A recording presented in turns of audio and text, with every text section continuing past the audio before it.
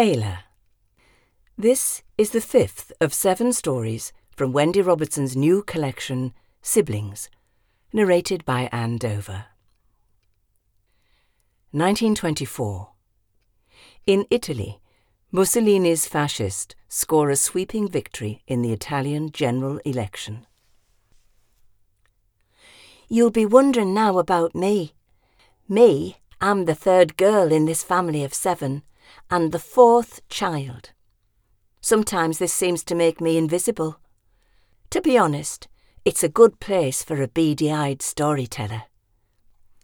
After me come Eowyn and Evan, who being the little uns get quite a bit of petting and attention from the others.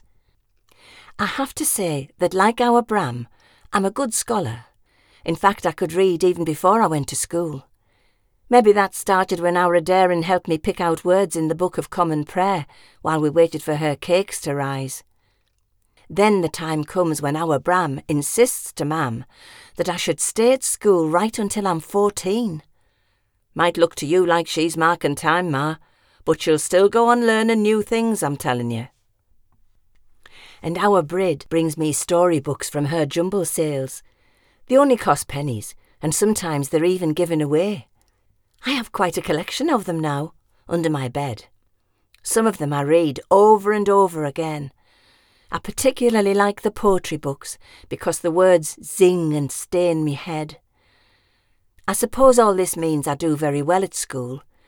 So well, in fact, that Mrs. Mason, one of my teachers, even invites me to her house for tea to play with her daughter, who goes to a different school but doesn't read as well as me. And Mrs. Mason gives me books that are too battered to sit on the smart polished shelves in her house, which has a water toilet down the yard instead of a netty. I sometimes make an excuse to go there so I can sit for a while and then pull the chain to flush the water away. The walls of the toilet are painted green, but there is no Boody there. I'll tell you about Boody in a minute. The day after my 10th birthday, Dee shows me the swearing game. To understand this, you need to know that across the lane behind our houses there is this row of smallish buildings like large rabbit hutches. People hutches, I suppose. Dee's private name for them is shithouses, although our Brid calls them netties, and our mam says their proper name is earth closets. Anyway, this day I'm sitting on the back wall of our yard, watching Dee make her way towards the green to join her lad gang. But she doesn't find them. She comes back and grabs my shoulder. "Well, Ayla, pet, I bet you were dying to know the swearing game." I jump off the wall. "Swearing game? What's that?" My voice is squeaking with excitement. There's always excitement around our Dee. She clutches my arm and leads me to the back wall of our own netty, or earth closet, or shithouse, whatever you call it. My mam says these people hutches are away from the house because of the smell.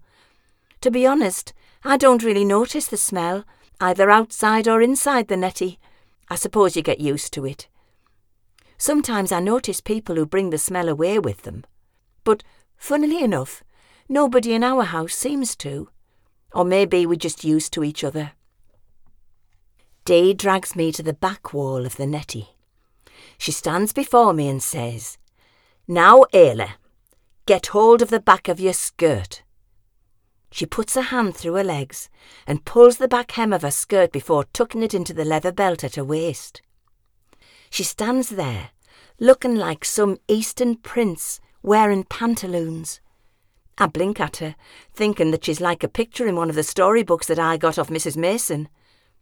I put my hand through my own legs, haul out my own hem, to tuck it into the waistband of the skirt that Brid made for me for my birthday out of one of Dee's Sunday dresses. Now I watch Dee as she bends over and puts both hands on the packed earth ground and flings her boots up against the wall. Now she is entirely upside down, her hair falling down over her face. She shakes her head, looks up at me and speaks with her jumper almost covering her mouth. "Come on," she says. "Your turn, Ayla." I place my hands on the hard earth and fling my legs up against the wall. It's not that hard. Now, swear, she commands. What? My mouth, like hers, is muffled by my jumper. Swear, she orders. When you're upside down, you can swear, Ayla. God can't hear you swearing when you're upside down. Now her voice deepens until it's almost like a boy's voice. Bloody bugger, bloody bugger, bloody bugger.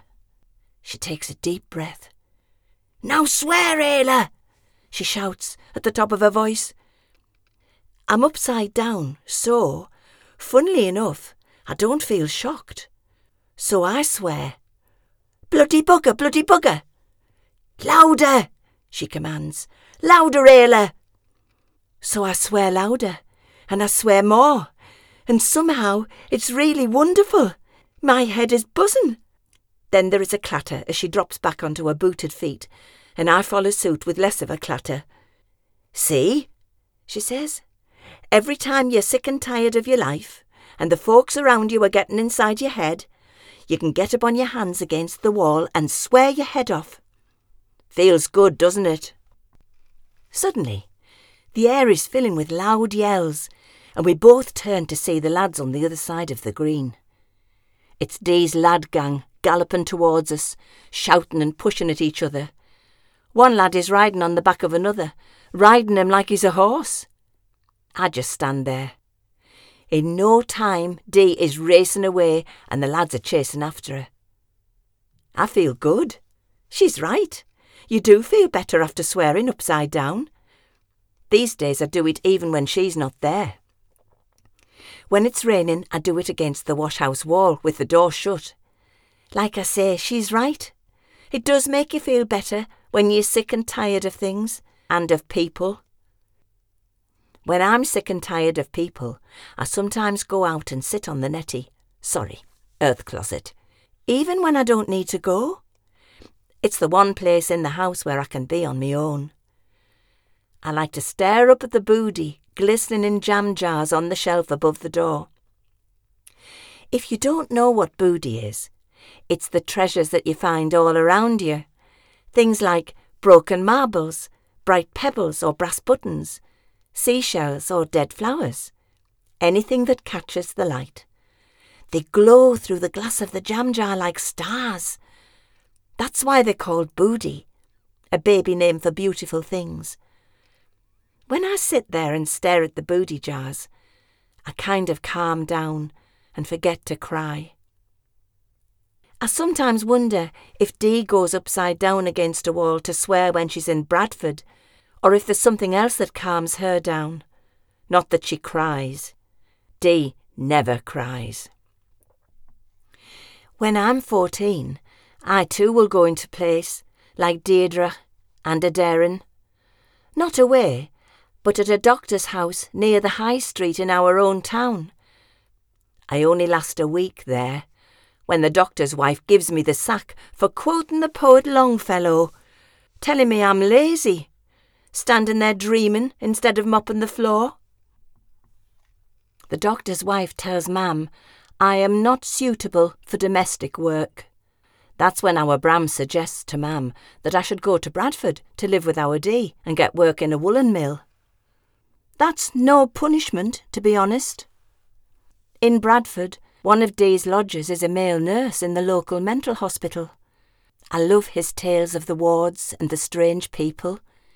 In the end, he tells me about this college in Harrogate, where even if you're a girl, you can train to be a nurse.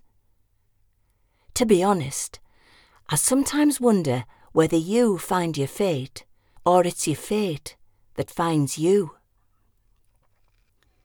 You have been listening to Ayla, the 5th of 7 stories from Wendy Robertson's new collection, Siblings, narrated by Anne Dover and brought to you by Damselfly Books.